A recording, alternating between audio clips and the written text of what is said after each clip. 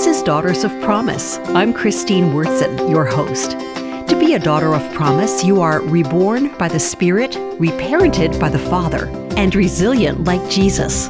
This program will make you a stronger, more informed, and more emotionally secure daughter of promise. So stay tuned for today's important message.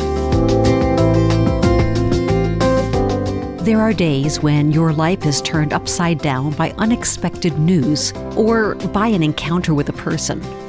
When you attempt to share it with other people, the impact is usually far less on them than it was for you. If it's your good news, it's not going to be the same good news to them, right? There can be few things more frustrating than to share something which sets your heart on fire to only get back polite responses. Oh, but there are exceptions. I'm thinking about the time when Andrew, Simon Peter's brother, ran to find Peter and said, "We have found the Messiah." Peter's response was anything but sterile. He took off running. Andrew had been in Jesus' presence briefly, but he felt the divine impact. It was like lightning. He was breathless when he ran to find his brother.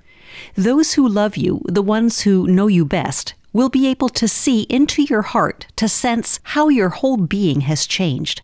Those who know Jesus well will be able to see into your spirit to sense how he's turned everything upside down.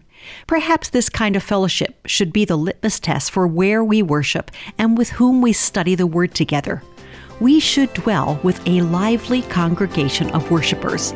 For brothers, Simon and Andrew, life took them on a journey where they walked in Jesus' footsteps. For Daughters of Promise, I'm Christine Wurtzen.